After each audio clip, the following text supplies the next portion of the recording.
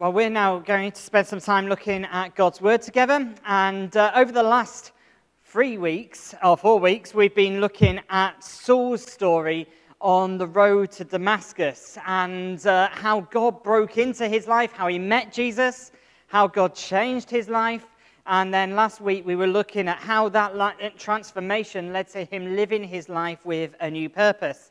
And today we've come to the climax of the season on Netflix, the final part of the story, as we look at how he moves from Damascus into Jerusalem.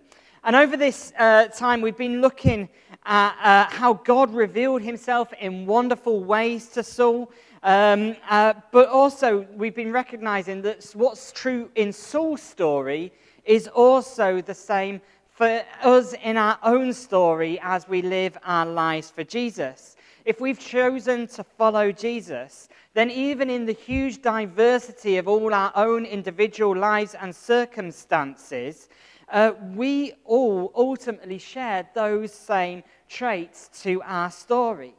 We've encountered Jesus as the risen Son of God. His light has shone into the darkness of our lives, just as it did for Saul. As his light has shone into our lives, it has changed and transformed our lives for the better, because God's love and light doesn't make us any worse. Because we met Jesus, we've all found new hope, new life that has transformed how we live. Over the last few weeks, we've been reminded not only of our story, but we've also thought about how we can share our story with those around us. One of the things that inspired me to look at this passage together as a church family was that whilst I was on my sabbatical, I met a whole range of different people who shared with me beautifully and wonderfully their story. And over the last few weeks, we've heard some of their stories as they've shared them with us. And today is no different. So before we go any further, we're going to listen to Juana's story this morning.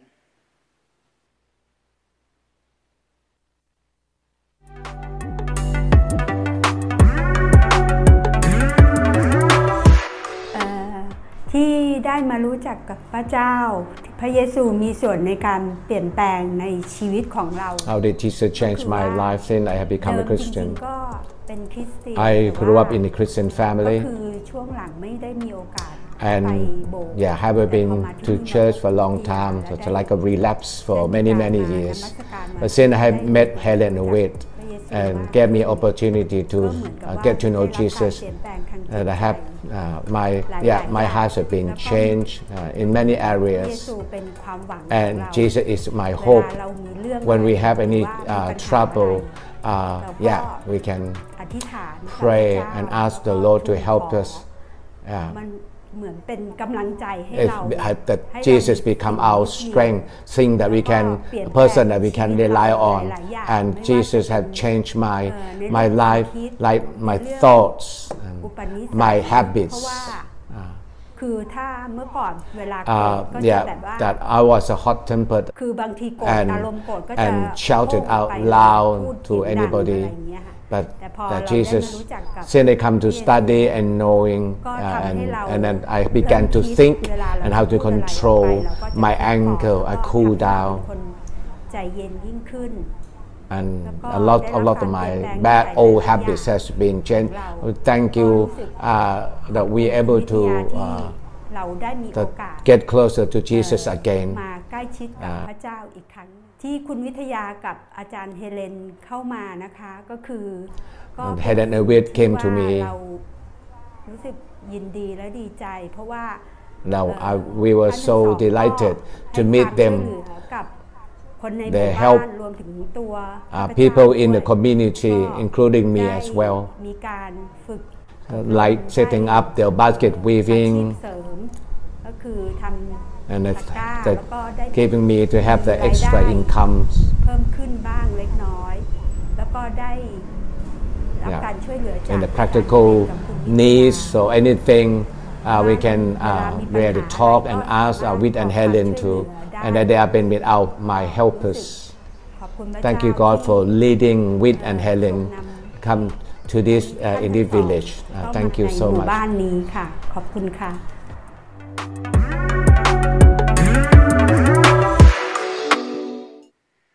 Juana came to find Jesus in her own life, but one of the key things for Juana in her story was the people she came into contact with, the community that she's since belonged to. And we're going to think a little bit more about that as we look at God's Word together now. So if you've got your Bible with you, feel free to turn with me as we continue through Acts 9 together. We're down to verse 26. If you don't have a Bible or you'd like to follow another way, the words will be on the screen as I read this final part of Saul's testimony and Saul's story, having met Jesus on the road to Damascus. So, starting at verse 26. When he came to Jerusalem, that is Saul, he tried to join the disciples, but they were all afraid of him, not believing that he really was a disciple. But Barnabas took him and brought him to the apostles. He told them how Saul was on his journey and had seen the Lord, and that the Lord had spoken to him, and how in Damascus he'd preached fearlessly in the name of Jesus. So Saul stayed with them and moved about freely in Jerusalem, speaking boldly in the name of the Lord. He talked and debated with the Hellenistic Jews, but they tried to kill him. When the believers learned of this, they took him down to Caesarea and sent him off to Tarsus. Then the church throughout Judea, Galilee, and Samaria enjoyed a time of peace and was strengthened, living in the fear of the Lord, and encouraged by the Holy Spirit, it increased in numbers. Let's pray as we come to think about God's word together this morning. Father God, we thank you for your word. We thank you for all that it reveals of who you are and all the way that it encourages us to live for you. And so, Lord, as we come to look at this passage together now, we pray again that you would continue to speak to us, that you continue to lead us, that you continue to guide us, that we might know you more clearly as you reveal the wonder of who you are to us through your word, we pray. In Jesus' name, amen. Well, if you cast your mind back or cast your eye back to verse 25, where we left off the story last week, you'll remember that Saul, just before he goes to Jerusalem, has had to leave Damascus in fear for his life. Once again, the Jews that used to be his friends, that used to be his colleagues, that used to be members of his family, had turned against him. So he had to make a quick exit as his new friends lowered him down out of the city walls in a basket to safety.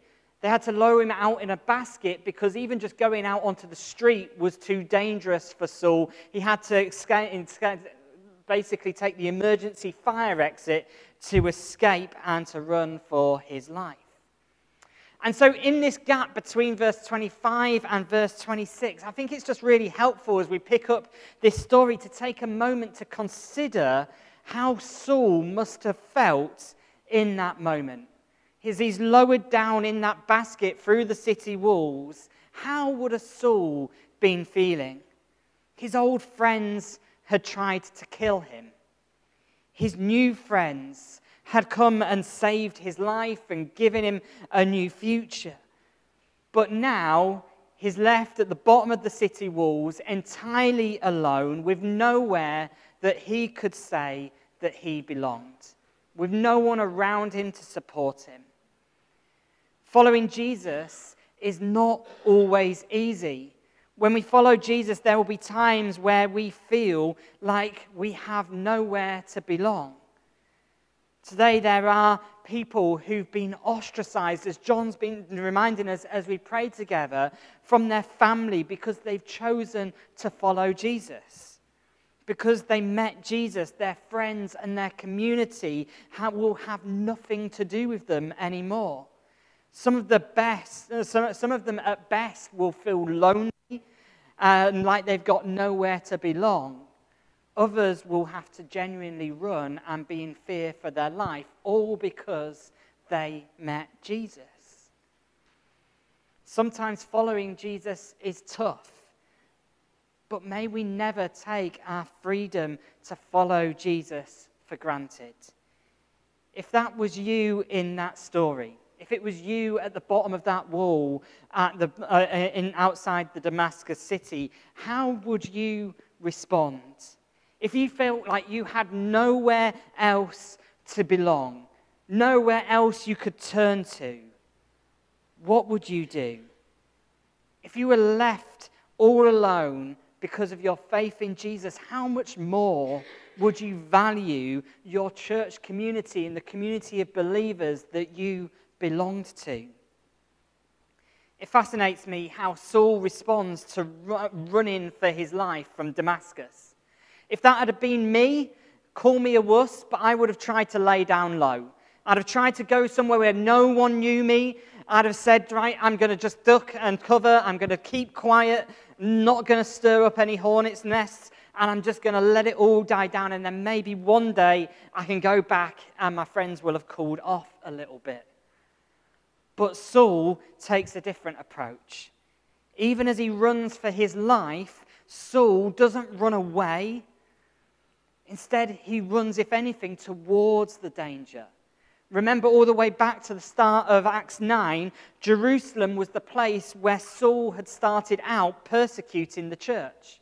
He'd been there as other people had stoned Stephen to death in Jerusalem.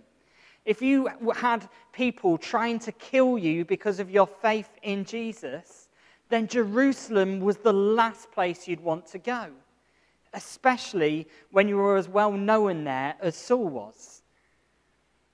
So why did Saul make the decision to return to Jerusalem? Why did he put himself in such danger? The answer to me is clear as we read verses 26 and 27. He goes to Jerusalem not because it was the headquarters of the people who were trying to hunt him down, and he says, I'm going to go and destroy them from the inside like some kind of action hero. But instead, he goes to Jerusalem because that's where the leaders of the church were. As he arrives in Jerusalem, the first thing he does is not go and try and clear his name. It's not to seek out the people who were hunting him so he can get to them before they get to him. It's not about going back to his old way of life because all of a sudden he's found this new way of life of living for Jesus is a bit harder than he'd anticipated. So he's just going to go back to how things used to be. But instead, his first response is to find somewhere that he can belong, to find his fellow believers. I said it last week, and I'll say it again and again and again. If we have met Jesus, and if we want to live our lives for him, then we need to get into community. We need to be a part of his church. This was a priority for Saul, and it needs to be a priority for us as well. One of the greatest challenges that the church faces in the wake of the pandemic is this idea that you can just do church on your own. It doesn't matter about other people. It's between me and God, and that is it. That you can dip into this one church for this one thing and dip into that church for one thing and never really belong, but just consume, and consume. One of the greatest dangers that we face is the idea that faith is just a personal thing and not a corporate thing. Saul went on to be the Apostle Paul, and his legacy is that he went on to be one of the greatest, most pioneering followers of Jesus that the world has ever seen. So if Saul knew that he needed to get into a community of believers, then so do you, so do I, so do all of us who follow Jesus. A true encounter with Jesus always leads to us belonging to his church. Are you feeling like you don't know where you belong this morning? Are you feeling like you're lost and alone and isolated? Can I please remind you that that is not the way it has to be. That's not the way it should be. This is not how Jesus created us to live. Yes, faith is personal. It's an personal encounter. It's a personal decision. But faith is lived out in community. This morning, let's choose to embrace being a part of that church community. Because you are here at Arby Road Baptist Church, I hope that you might feel like you belong and want to be a part of this church community. But if not, that's fine. Wherever it is, just make sure you're a part of something, somewhere that you actually belong. And let's take a moment to consider what being a part of a church community looks like. Firstly, belonging to a church is about far more than just turning up on a Sunday. That's a good place to start, don't get me wrong, but what's next? There's more to church than just what happens in a service on a Sunday for an hour. Being part of a church community means drawing close to people. It means sticking around for coffee after church. Joining in the community isn't just about attending a service, but it's about a community that we belong to, about being a part of something, rather than just coming and then running off. Being a community involves joining a home group. Church isn't just about sitting in the same room with a bunch of familiar strangers each week, but it's about getting close to people, getting to know one another, supporting one another. You might not be able to do that with 50 or 100 or 25 people or however many people are in a room, but you do that by connecting with smaller groups, by supporting one another. That's why we do home groups and small groups as a church. Being a community means getting involved, partnering and serving as much as it does receiving. If you've been coming to church for a while, we'd love to encourage you to get involved. I've already told you how, spoiler alert, but there's ways you can get involved, and we'd love you to be a part of our church. If you haven't yet come to become a church member, then we'd love to invite you to become one. Not because of any reason other than the fact that we just want you to say, this is where I belong. This is my church family. This is where I can live my life out for Jesus. Even when Saul was left alone, running for his life, he knew where he belonged. He knew he belonged with the other disciples who had had the same encounter with Jesus that he had had. So where do you belong this morning? Where is it that you find that sense of community? Where is it that encourages you and inspires you to live your life for Jesus, that enables you and resources you to do so? If you've met Jesus, how might you get into a community with other people who've encountered him too? I assure you that if you do so, you'll never look back. If you get into a community amongst God's people, you'll never feel like you have nowhere to belong. A vital part of belonging is not only that decision to belong somewhere, but it's also feeling welcomed as you do so. Have you ever gone somewhere where you've not felt welcome? I've been a Leeds fan sitting in the Leicester end of a football stadium. Didn't feel welcome. But where else have you been? Never mind that awkwardness of meeting new people, but that underlying doubt of, do I really belong here? The awareness that this is new territory, this is uncommon ground. When I used to work as an accountant, I was a junior accountant, a trainee. I was about the most junior member of staff in the office, and occasionally I got told to go to some meeting of big business people. And I remember going along to these things, and I really enjoyed it because it got me away from my desk, and there are people I could actually talk to, and I was like, that's good. Accountants don't get that very often, so I was like, I'm going to enjoy this. But when I got there, there's all these big business people, and I just sat there, I was like, I don't know what I'm doing here. I don't know if I really belong here. And I never really, truly felt welcomed in that space. If anyone must have felt out of place going to church in Jerusalem, it must have been Saul. Previously, he persecuted and hated these people. Now he was trying to tell them that he wanted to be their friends, that he wanted to be a part of their community, that he believed the very same thing that they believed that just a few weeks ago or a few years ago, he'd been previously trying to destroy. As Saul arrived in Jerusalem, the other believers were hesitant to welcome him. And then, just like Ananias did back in Damascus, Barnabas speaks up. And as Barnabas speaks up, he gives Saul a warm welcome. Now, we don't know too much about Barnabas. We don't know where he met Saul. We don't know why he was able to vouch for him in the way that other believers in Jerusalem weren't. But Barnabas knew it was important that if Saul was to belong, he needed to be given a warm welcome. And if he was to belong, the church needed to embrace him and welcome him in.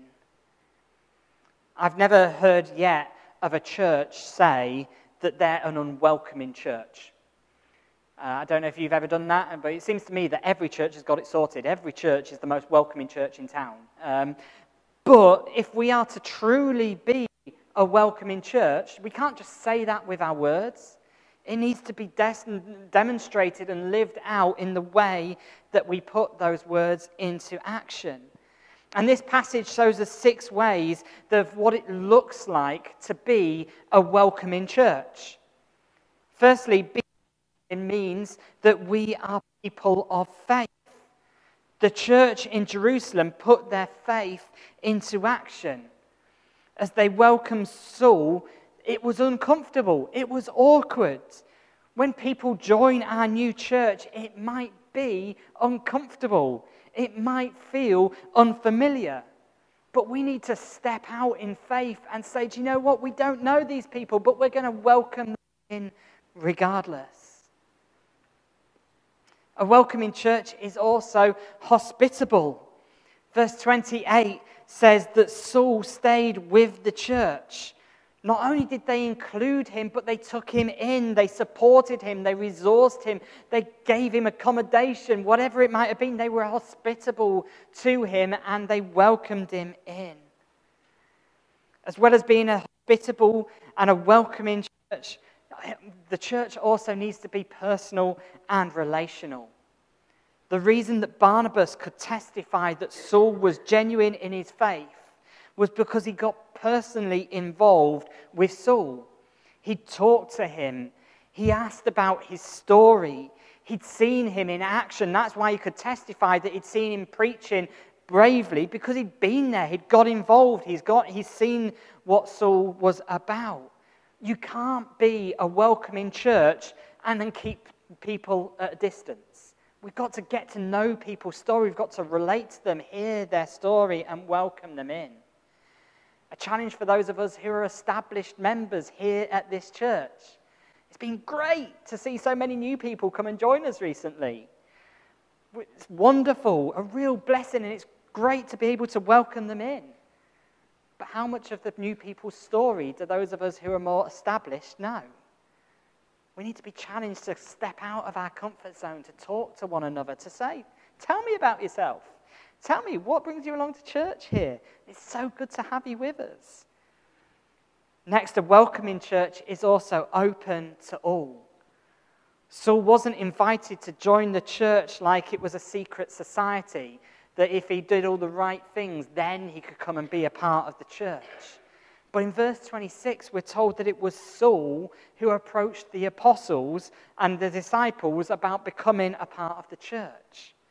A welcoming church is not an invite-only club, but a welcoming church is for whoever wants to come and join in to be a part of it. But alongside being open to all, a welcoming church must also be full of integrity. And this is a really important thing that we always need to bear in mind. People didn't just welcome Saul because he was an extra name to add to the list of people who are a part of our church. People didn't welcome Saul just because they thought we've got to be welcoming, so therefore come along and join in. They wanted to make sure that he was genuine in his faith. We must always be open and welcoming as a church, but that welcome must never water down our integrity. A welcoming church must always ensure that Jesus is at the center of all that we are and all that we do. Because a church without Jesus is just a gathering of people. Finally, a welcoming church embraces mission. And this leads me on to my last point this morning.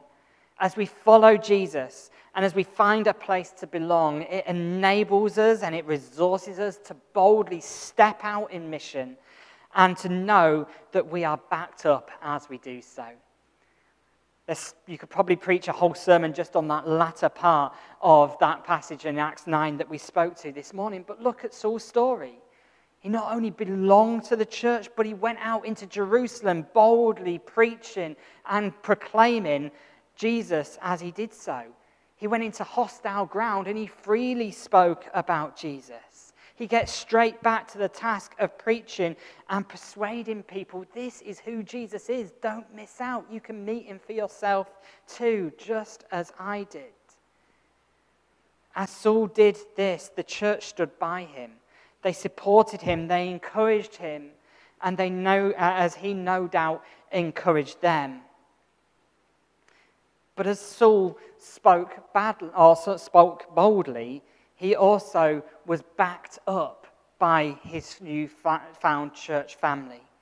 When the Jews turned against him, when his life was in danger, who were the people who stepped up to help Saul? It was the church. They protected him. They sent him off to safe land. In verse 30, we're told that just like in Damascus, it was the believers who first learned that Saul's life was in danger. And so they protected their friend and helped him to escape. However, the translation of the NIV Bible here, I think, hides something from us that's really significant. In verse 30, the word in our Bibles that is translated believers, in the Greek is actually translated as brothers. So instead of it being the disciples who rescued Saul and took him off to safety, it was the brothers who took him to safety. Now, some of you might think, well, that's not very politically correct. I'm sure there were some sisters in the church in Jerusalem who were keeping an eye out for Saul as well. What's going on here? And I'm sure that there were some sisters who were helping out and looking after Saul as well as some of the brothers. However, the thing that I think is significant is, can you remember what the first words that Saul heard when he first encountered a Christian following his encounter with Jesus on the road back to Damascus? We looked at it a few weeks ago. Ananias came to meet Saul in Judas's house on Straight Street, and the first word that Ananias said to Saul was, "Brother Saul." Verse 17, if you want to go back and look it out. Brother Saul. The moment Saul met Jesus, his life changed forever in so many different ways. He found a new purpose as he lived his life for Jesus instead of trying to battle him and fight against him. But through it all, he primarily found a family that he belonged to. And what is true for Saul is also true for each one of us here today. A part of our story is, yes, we've met Jesus. Yes, he's changed our life. Yes, he's given us a new purpose to live for. But all that stuff is rooted in belonging to his family, to being brothers and sisters together in Christ. So may we continue to embrace that family, to continue to commit to being a part of that family and to live out, as we live out our story for Jesus. Let's welcome people into our family. Let's be bold and back each other up as we go and live our lives for Jesus. And through it all, may we always know that we are never alone. My story is that I know where I belong.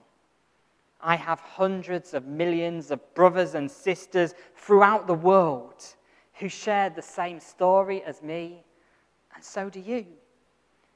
I met Jesus. Jesus changed my life. In him I found purpose. And in him and in his church, I found that I belong. That is my story. And that can also be your story today. All you need to do is meet Jesus. Let's pray together.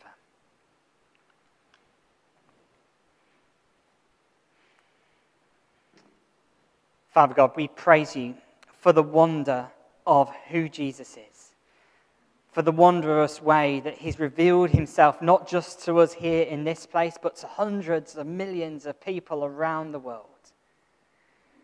And that in that wonderful, great number of fellow believers, we just don't share some faith, but we share our identity.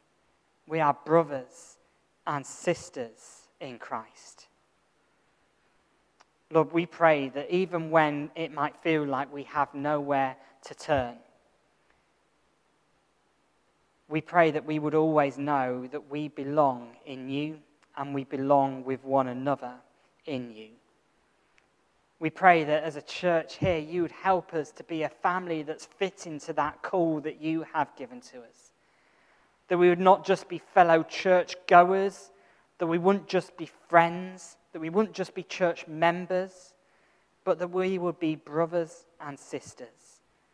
That we would welcome people warmly, that we would back each other up as we live our lives for you. Lord, for those of us this morning who are maybe saying, I like this idea of belonging, but I don't know if it's for me. Lord, we thank you that you always welcome us in, that you always want to introduce yourselves to us that we might belong. And so, Lord, we pray that those who might be feeling like that today, that they too might know your presence, that they might encounter you, that they may know you changing their lives, that they might know you giving them new purpose, but also that they might know that they belong here as a part of your church family. We praise you for the story that you have called us into. And as we live out our stories and our lives for you, we continue to praise you for who you have revealed yourself to be throughout our lives. In Jesus' name we pray. Amen.